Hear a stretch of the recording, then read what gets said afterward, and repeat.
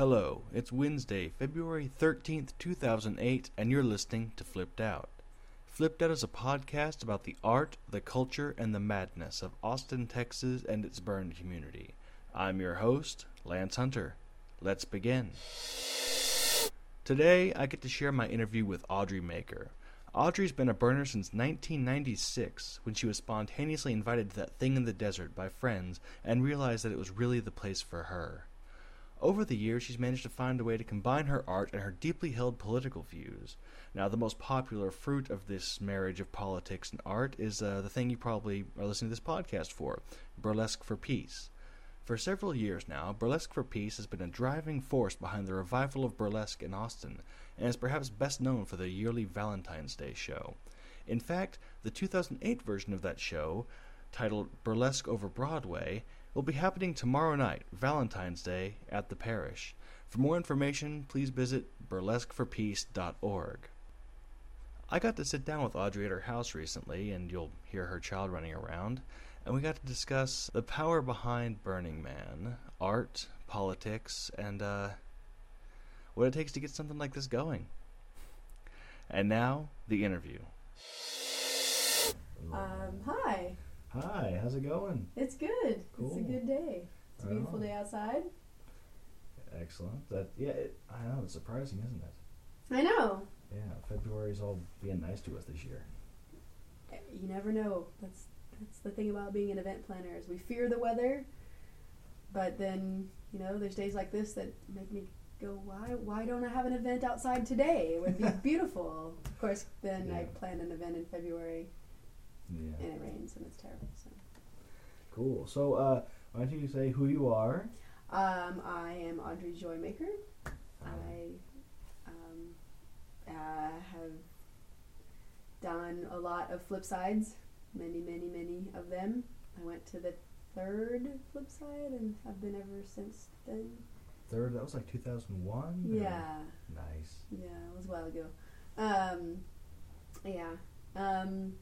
And I am one of the original members of Camp Ish, and I also was the greeter lead for 5 years, and I also have been the offsite event planner and other kinds of people wrangling.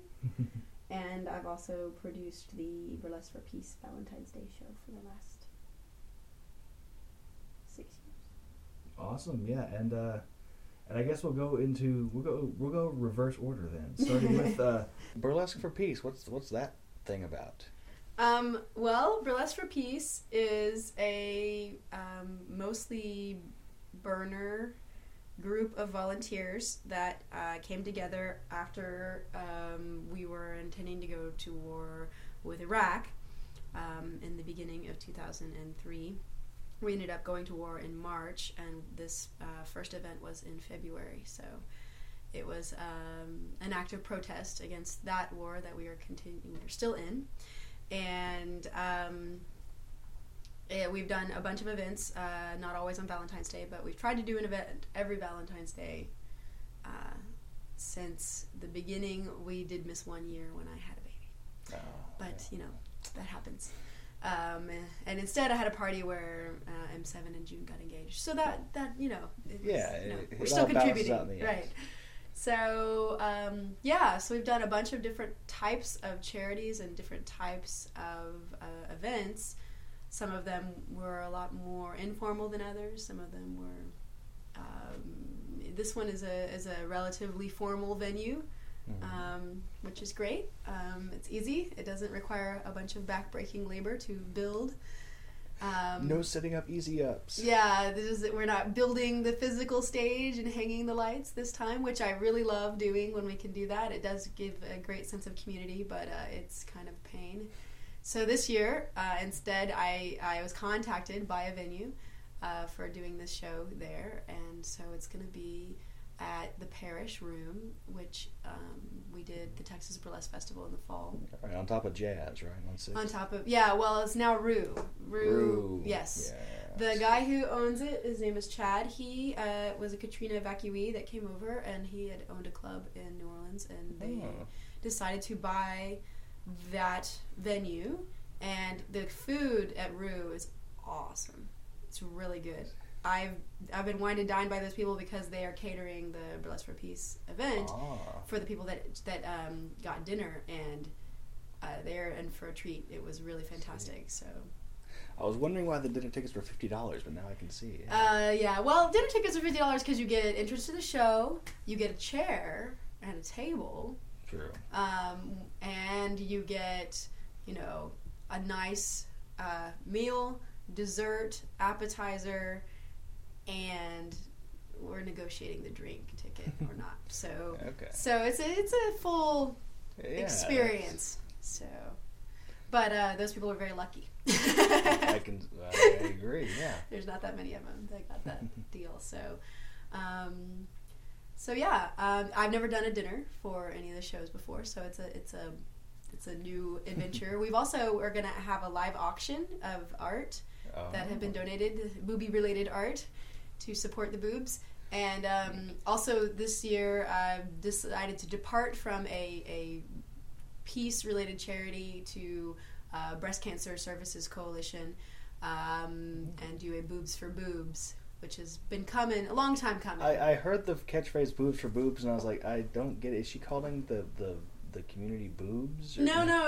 That, yes, maybe, sure. I didn't think about that interpretation. No, this is breast cancer burlesque for the purpose of supporting breasts and their health and their general well-being. So it's boobs for boobs.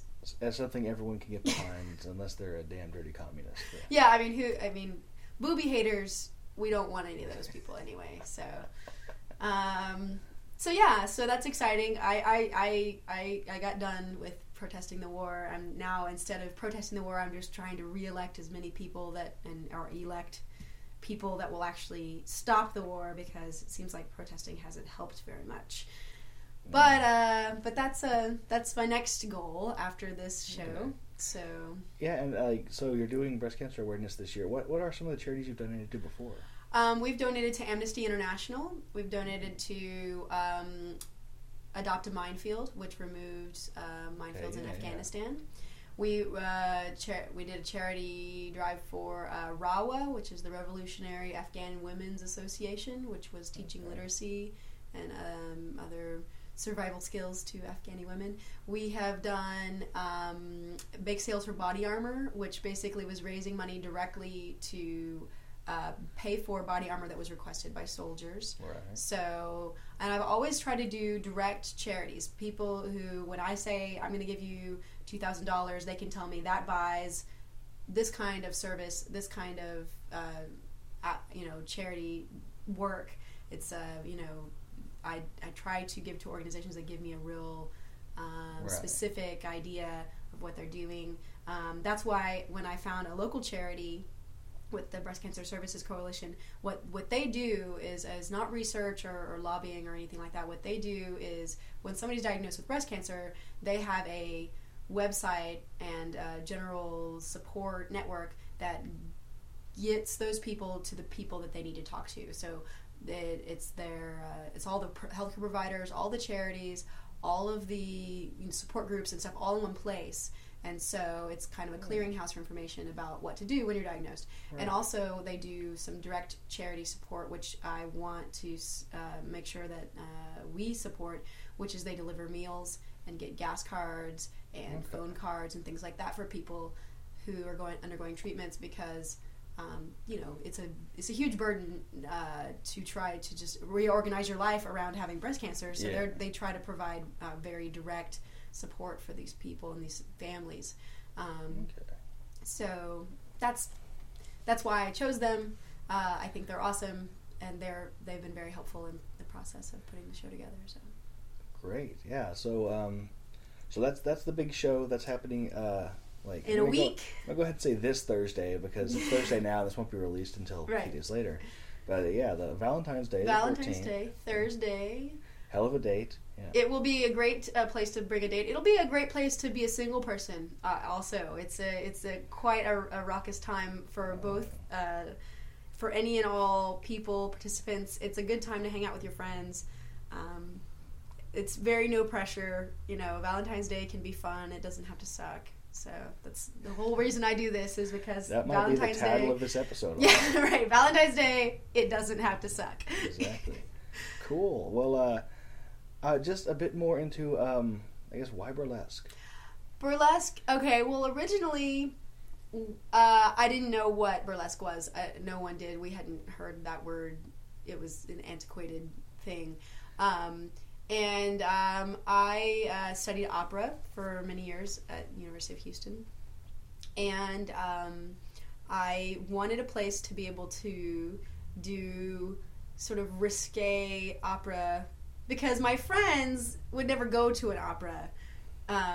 So I was like, well, what if, there was naked opera? Like, what if, what would it take, to get people there? And so I was like, well, where can I do naked opera? And I don't really know, I was trying to figure out a venue for that. So instead, I built a whole show around me being able to do naked opera, and other people did their own odd things. And what it ended up being is burlesque. We didn't really know what it was, but at the time, that's what it was. It was physical comedy, dancing, singing, stripping. But we just kind of picked the word because it sounded good. And now there's 14 different troops. Revival. Yeah, there's 14 different troops in Austin. And there's a burlesque show probably, every day this week. And lots of people that get excited about it. So it's really cool to see it having the movement having grown so much, but also just all of the different ways that this particular burner community has contributed to a much larger international movement, maybe unconsciously, but they have. We've brought things on stage that no one else is doing anywhere, and shown it to a semi-public audience, and that gets out, and that creates an art form that other people then hear about, and it builds on each other. And so I'm really proud of what I have been able to put on stage, and the people that have stepped up and given us their labors and creativity and really fantastic ideas, and also very emotional, vulnerable performances. These people are bearing their bodies, but that's not the whole point. A lot of these acts are very much about transformation and about the revealing nature of showing people who you really are, not just what they see the first time. It can be a political statement. It can be a statement about gender and about race and class. As originally the burlesque movement was a commentary, a social commentary.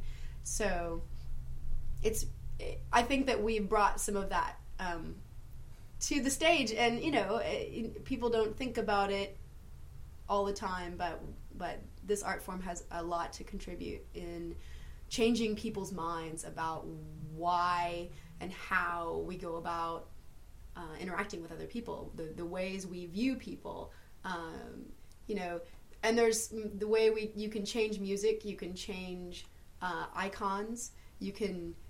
I saw an act that used a George Bush mask on top of a dancer, and it was the wrongest thing I've ever seen.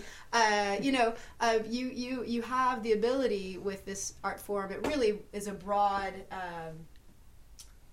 thing, so you can take your viewpoint and put it in the context of humor and of entertainment, and really speak volumes about the things that you care about, and that's what I love about it. So it's I take a very political approach. I've done Burlesque the Vote, I've done Burlesque for Peace. I use it in that way, but some people it's just entertainment. That's fine.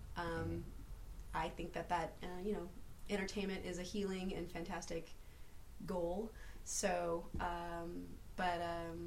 when Courtney decided to finally she finally was released from the Army, and she stripped out of her government-issued clothes and threw her dog tags in the audience and was done with that whole life. I mean, that was extremely meaningful to me as a producer, to be able to put that moment on stage. So, I mean, there's times when it can mean a whole lot. Right on, yeah. So. Cool, and I guess going a bit more general now, how did you go from, or I'm assuming you were from the Burn community and performances there to performances for the greater world at large? Well, yeah, we used to do shows that really was the only way to get a ticket is you had to get one from me. So that meant that it was mostly people that I had physically talked to or seen in the month preceding the show. So it was very localized around my community. And those shows, I mean, the first show we did at Elysium was just an explosion of community, sexuality, confusion, hilarity. Like, I had no idea what was going on, and I was amazed. And I realized that although I kind of put it together, it was not about me. It was about everybody, being just in love with each other and wanting to spend that moment together. And that was cool. That was cool to facilitate that. The shows since then have been higher profile, and more people have come in, more performers have come in. So I've tried to alternate doing community events that are mostly available only to community members, like what the burlesque shows that we do at Soup or other house parties or those kinds of things. And then big public events, because there's a huge demand for burlesque in Austin. And I've just gotten to know so many fantastic performers who are not burners, but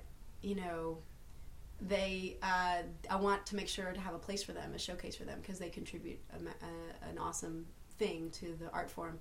So I've sold out by creating the Texas Burlesque Festival, which was very successful financially and really satisfying emotionally, because for years I have tried to do burlesque, and it's been a huge burden to try to get permission, to try to find a venue, to try to make sure that the fire marshal and the police and all of the powers that be, let us do it, and TABC and all that. And now, after that festival, where we established that burlesque is something that people demand, that there is a huge breadth and depth of artists and also audience, that now, since then, there's been no problems getting venues. People contact me, and Texas Burlesque Fest, y'all sold out 2 fairly decent sized venues. Yeah, we sold out the Parish and the Antones,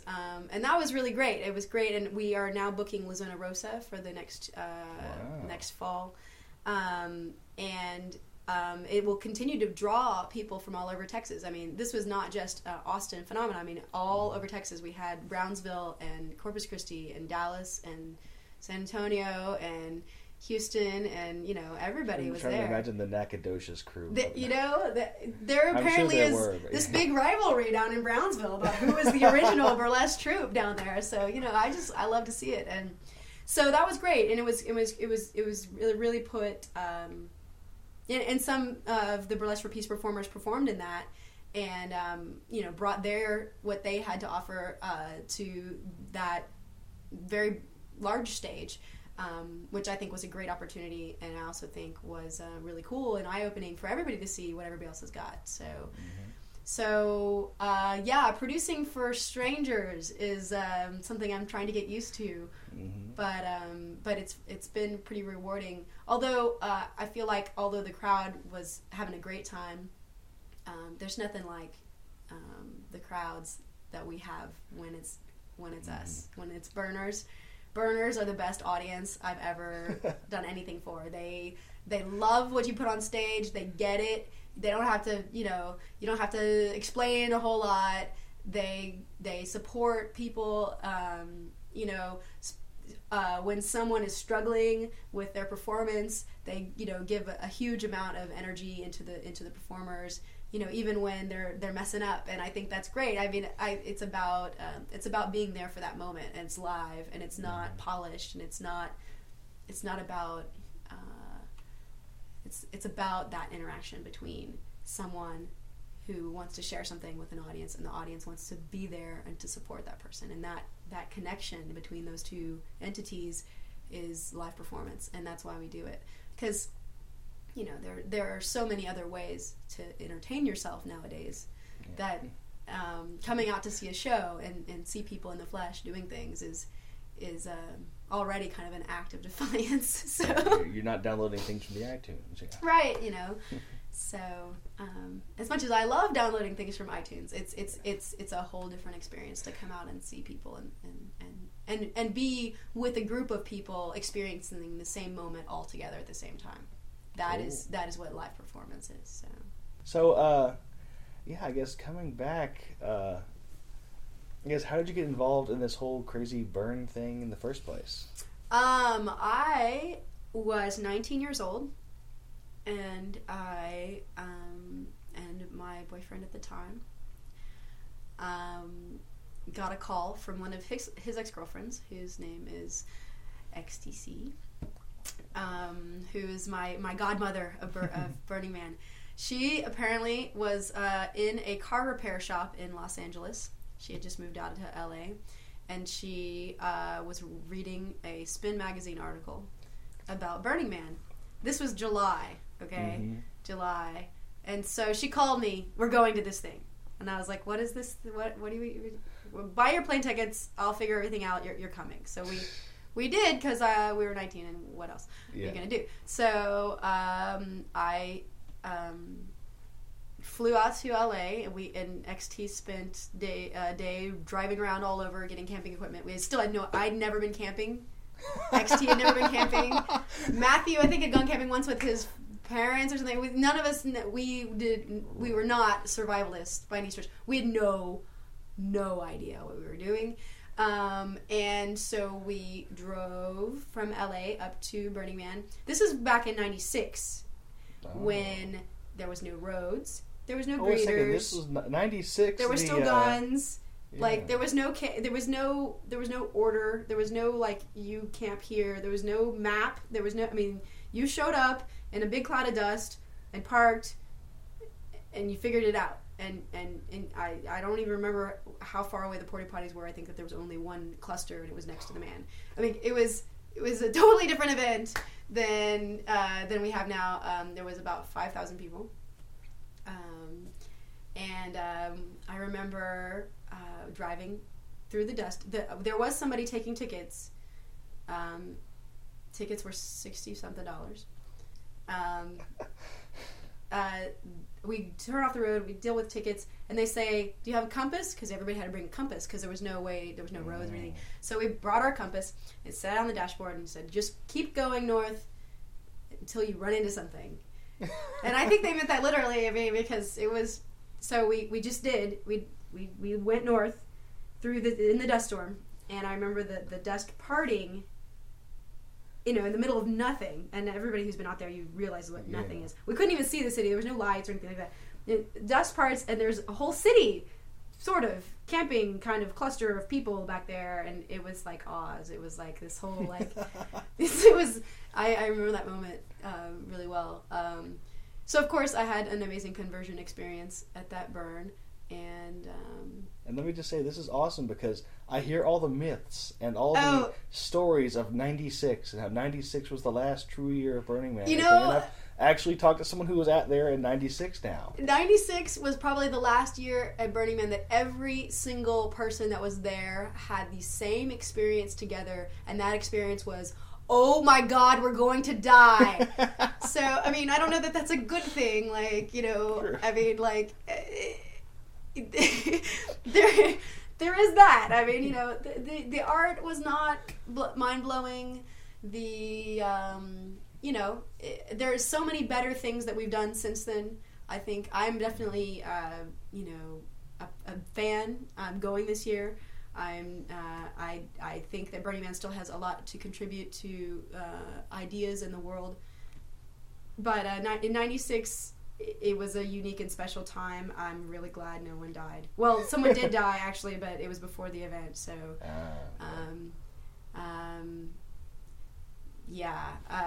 they still had guns. That was the thing. The drive-by shooting range was really kind of, yeah. It was good. It was good because, I think that we get so wrapped up in the idea that things should be safe and that our life is about safety and comfort and convenience and all these things that we've really built an entire society around providing. But the reality is that your life has none of those guarantees. Nothing about being on this planet is essentially safe or comfortable or convenient. We have built a society with lots of infrastructure and lots of people that make sure that your life is that way, but when you strip down and get down to it, that's not what life is. And it's really nice to sometimes have that perspective of the other side of how much we can appreciate, sewage and garbage removal and modern conveniences and structures and houses that stay up and that we don't have to continue to keep putting together over and over again. And I'm really, really glad that I am not a frontiers woman because I'm no good at structure. I'm great at organizing people. I would get all the barn raising people together to build my barn, but I have very reluctantly come to terms with the fact that I should not be in charge of things that might go over people's heads and fall down. I see. So, after many years. Awesome. Great. And so, I guess, you've brought up some great examples there, but you name, what are some things that have kind of changed you about having gone to this whole burner thing? Oh.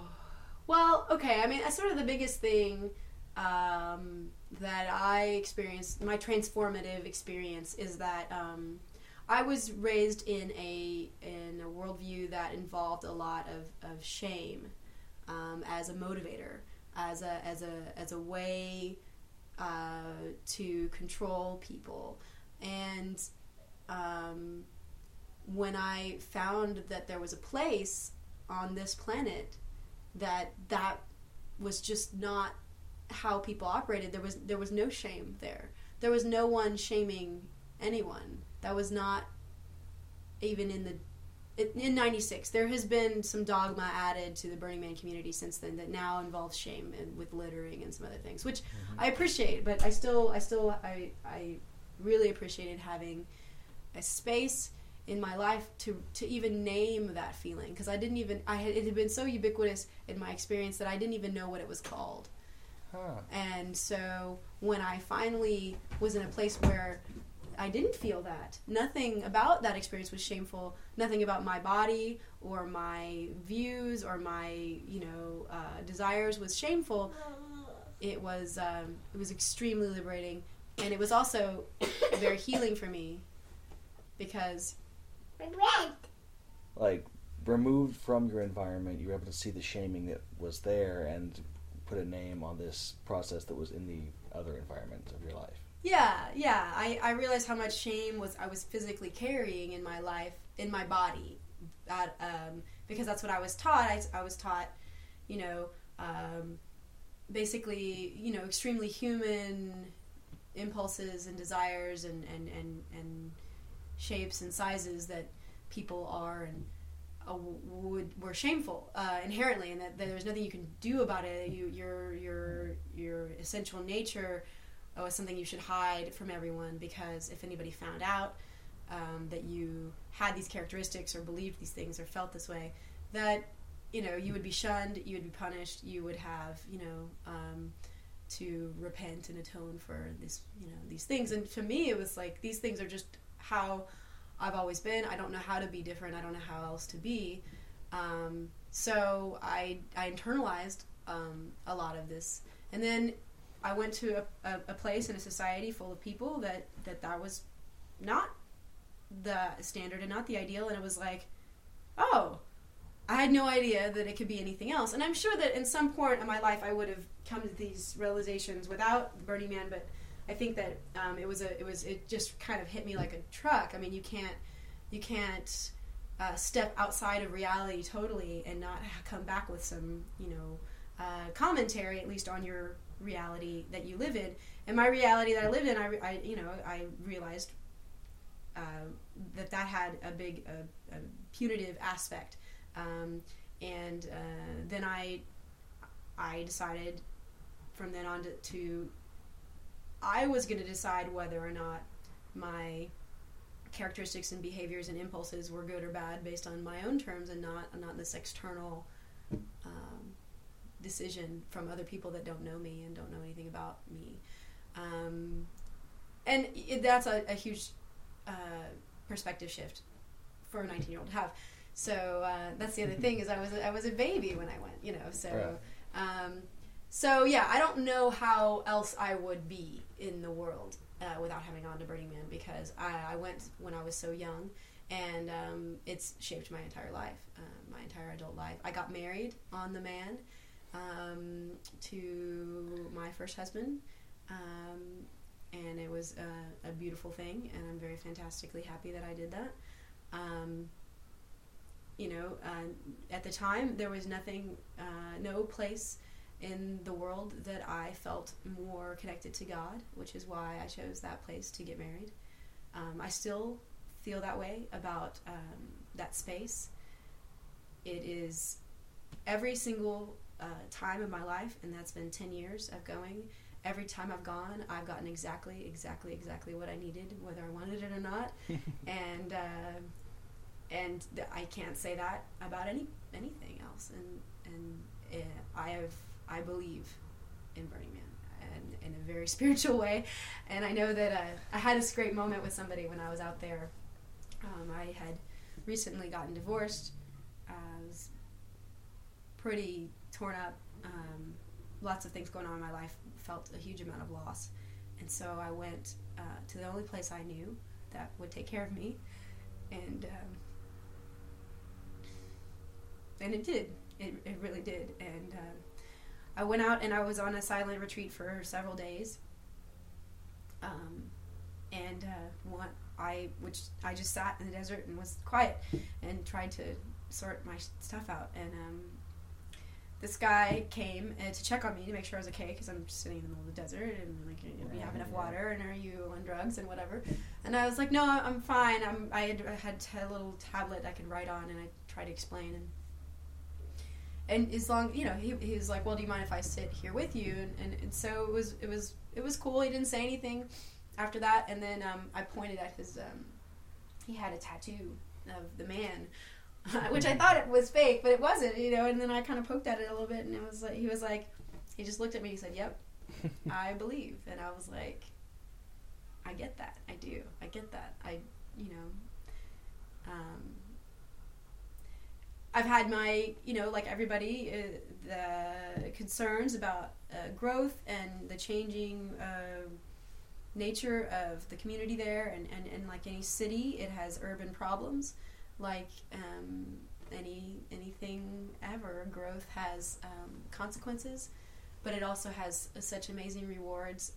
The waffle was some of the most beautiful, amazing expression of confusion and disorder that I've ever seen, that stuff was just not possible if we go back to 96.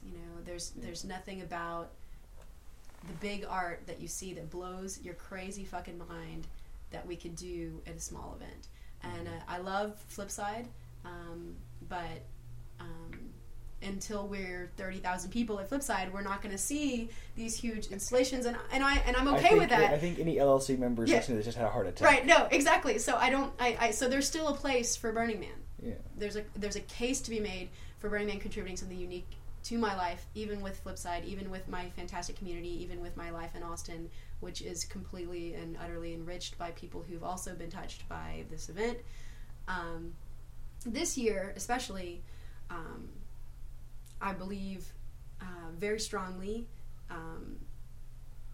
in the American dream, and for them to have chosen that as the theme. Usually the themes don't mean a whole lot, blah blah blah, all this other stuff.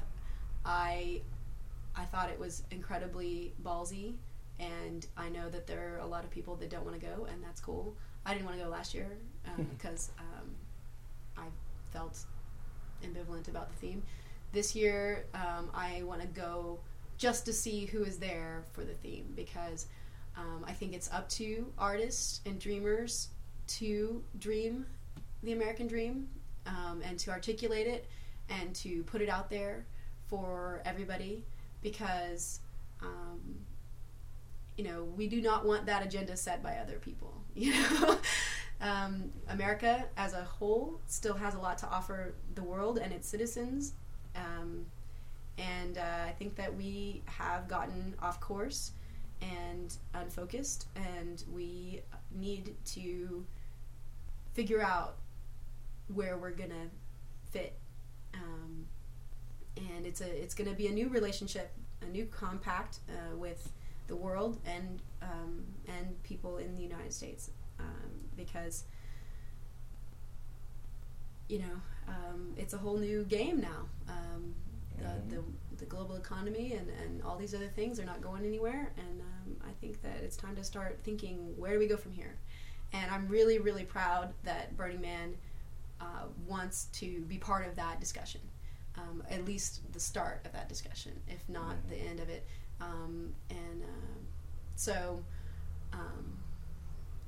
Yeah, I'm very excited about going out there this year. I'm excited about Flip'd too. I think that the Flip'd community as a whole has gone through some interesting challenges in the last year that inherently changed what this community likes to believe about itself, for good or bad. Just having the kinds of discussions that we've had about inclusivity and justice and individual rights versus right to participate in the group. All of these are important community identity issues, and we had to really face those things, and I think that changed who we are. Good, bad, or otherwise, I think good. I've seen a lot of more openness and people who are willing to forgive a lot of old grudges after a very hurtful and torturous and long community debate, and I'm really glad to see us going forward as a community as well. I feel personally a lot more reinvested in the community as a whole and at large, because we're done talking about it, hopefully.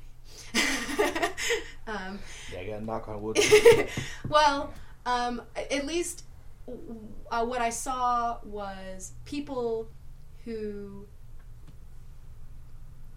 believe in this community and what it has to offer and that it has value stood up for the community, not just for people in the community, but for the community. The community defended itself. And that, it sucks when you ever have to do that. But I think that it taught us a lot about who we are and what we have to protect. I mean, it's not just about a party that you are invited to or not. It's something really sacred and precious to a lot of us, and it's worth fighting for. It's worth defending. It's just like any of these other ideas.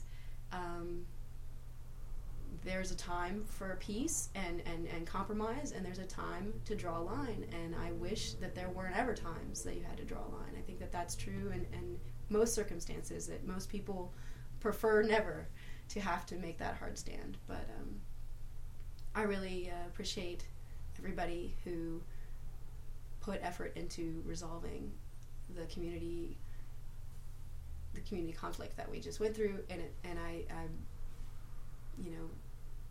care deeply that everybody find a way to forgive all of the transgressions on all the sides, and get back to a place where we can create some fantastic experience together again. I think that this year coming is going to be that for me. I'm much more likely to go up to a stranger and talk to them when I know my community has my back. Awesome. All right, I might just ditch the Valentine's Day title and just say the community has my back. Well, I don't know. I can go off about random stuff, as you know. But also coming up, I mean, I'm planning on I'm a lead this year for the first time after a while. I was mostly tending to a smaller group of my community. Having a baby will do that to you, kind of gets you to circle the wagons and gets you to really concentrate on who's going to help me raise this baby. And so I used to participate in much larger events, and now and then I kind of tightened my group a bit during the last couple years, but now I feel a lot more connected to the larger community, and I feel more excited about participating in the organization that puts on Flipp'd. And so I am the procession lead. Oh, the procession. So what the hell is the procession? Some could argue the procession doesn't mean anything, and that's okay, because I can make it mean something. I think that when I've talked to people about what they want from a burn, why do we come to this event? Why do we work so hard to get there? What is the moment that we're trying to create together? And it's still about the burn. It's about that moment, and we have, I feel like, not successfully really engaged the energy of the community at a burn at the new place yet. I think the space is kind of a challenge where you're used to kind of just rolling up on the fire and it happened. But the space kind of is energy is a little more diffuse. It's harder to concentrate everybody's attention. Sound is an issue. There's a lot of things that as a challenge. So what I'm trying to do is with the procession, and my husband is a burn night coordinator, also known as the Burninator. We're trying to produce the event of the burn in a way that kind of overcomes some of these challenges, so that it's a seamless experience for the people that are coming. Some of that is also, I don't want people to wait for the burn. Waiting for the burn is like waiting for someone to get out of the bathroom so you can piss. It sucks, and no one enjoys it, okay? Like, what I want is for people to bring their energy to the burn and be ready to build the energy and create the moment together, so that when the burn happens, your experience of it is as awesome as it possibly can be. This does not mean just tying your drugs to do it where the burn is happening. This is about intention and focus and putting your heart into it. We will not burn the man unless you're ready to watch it burn. I am not going to create this moment for someone who's just sort of waiting for something to happen to them. I want you to make it happen. And that is that's what I'm trying to do. I'm trying to create things with the procession. I want to create a visual thing that people can do together. I want to create a physical movement thing that people can do together. I want to create a noise, sound, chant, song, something that people can do together. And you don't have to do all the things. You don't have to do any of the things. But there's enough of that going on, and they mesh together so that there's an energy, there's a focus, there's a building. And what I want is, as the procession happens, that when the procession occurs and we roll up on the man, that sets off a series of events that everybody can participate in, that builds towards the burn. I think that it's a huge challenge, because there's a lot of history with how we've done the burn, and there's a lot of people invested in how we've done the burn. There's a lot of communication and a huge amount of cat herding that would have to happen for us to really create that moment. And there's a lot of, concern that you don't want to, make it too slick or professional or whatever. You don't want to make it too controlled. That's not my intention at all. My intention is so that when you come, you know what's happening. It's clear what's happening next. It's clear where the focus should be. It's clear how the direction of the energy and where it's There's going. a narrative. Yeah, I want there to be, and then what happens? Like, I remember watching the burn with a newbie last year who had never been to any burn event ever, and the whole time she's like, well, what happens next? What happens next? What happens next? And I felt that was unfortunate because that's certainly not my experience of my first burn. I knew exactly what was happening next. There was going to be a big crazy explosion, and you need to run. You need to run away. But I think that it's tough. It's a tough thing because you have to coordinate with fire and with wind and with neighbors and all kinds of stuff. I mean, it's not an easy task. But I think that Carlos and I definitely are up to the challenge of trying to create a burn experience that kicks ass. And that's really the end of it. I mean, that's the goal. Mm-hmm. I want everybody to walk away from that burn just with their minds completely blown. That's what I want. Awesome. All right. Cool. So now, final question. Mm-hmm. And just if you've listened before, and I don't know if you listened before or you're really good at being interviewed. One or the other. So I need to know is, what does it take to be a rock star? Well, I would think you'd have to play some instruments or something, but I so I guess in the metaphorical sense, a rock star, sure. A lot of it's just being and challenge yourself to get very comfortable with who you are and what you can do and what you're capable of. I think that the hardest thing for me about being in a body with all of this energy and all of this focus and drive is that I don't always think that I have permission to use it. I don't always think that other people will let me. I think that somehow by being and doing the things that I care about passionately, that I'm going to upset people, or it goes back to the shame thing that by being who I was in the context of my childhood, it was unacceptable, and I still carry some of that, where there's days that I wake up and I feel like this energy that I have is more of a burden than anything else, because it's got to go somewhere, and if I'm not doing something with it, it tears me up. So all of this is really just a way to keep me from going insane, and that's kind of a downer answer, but no, I mean, really, I do appreciate the compliment. I think that the thing about doing the awesome that you have inside you is that you need to be able to do only the things that the return of energy that you get from it balances the energy that you put out. And if you have a tremendous amount of energy, that means you need to put your energy into tremendous things.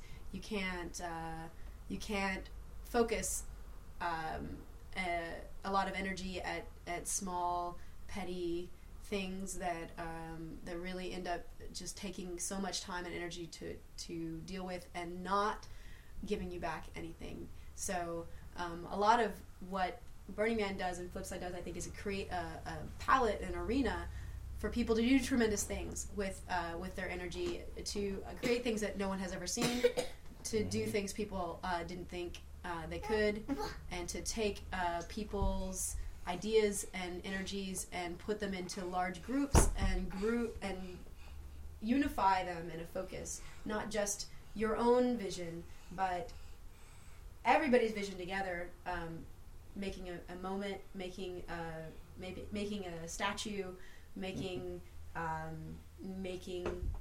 big fire. Like it.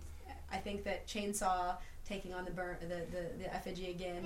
I'm sure he's daunted. I'm sure he doesn't feel like, how am I going to do this again? I mean, we could all individually sort of do art by ourselves in our own spaces and never interact with each other, and only really go out to when we want to, when it's convenient for us. But that's not what we do. I mean, we love to interact as a group, and one of the byproducts of that interaction is art. Art is the focus for our interaction. One of the things that we do when we get together is,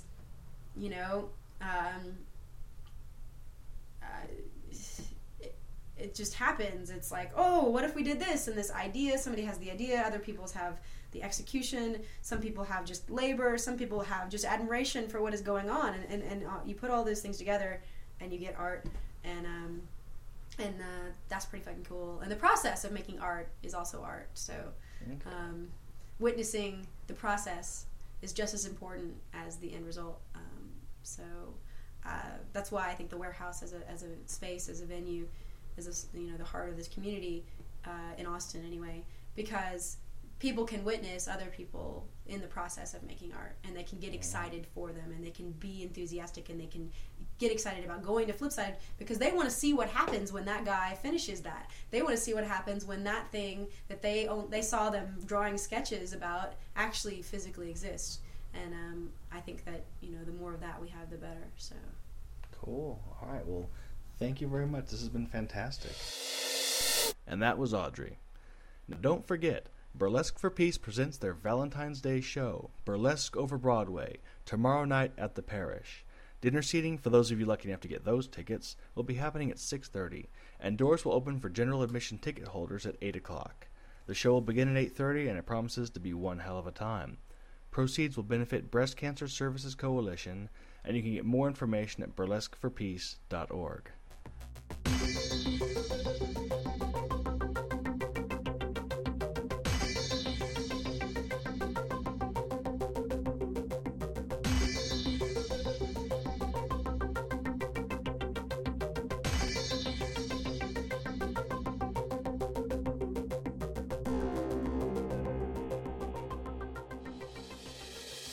Thank you for listening to Flipped Out.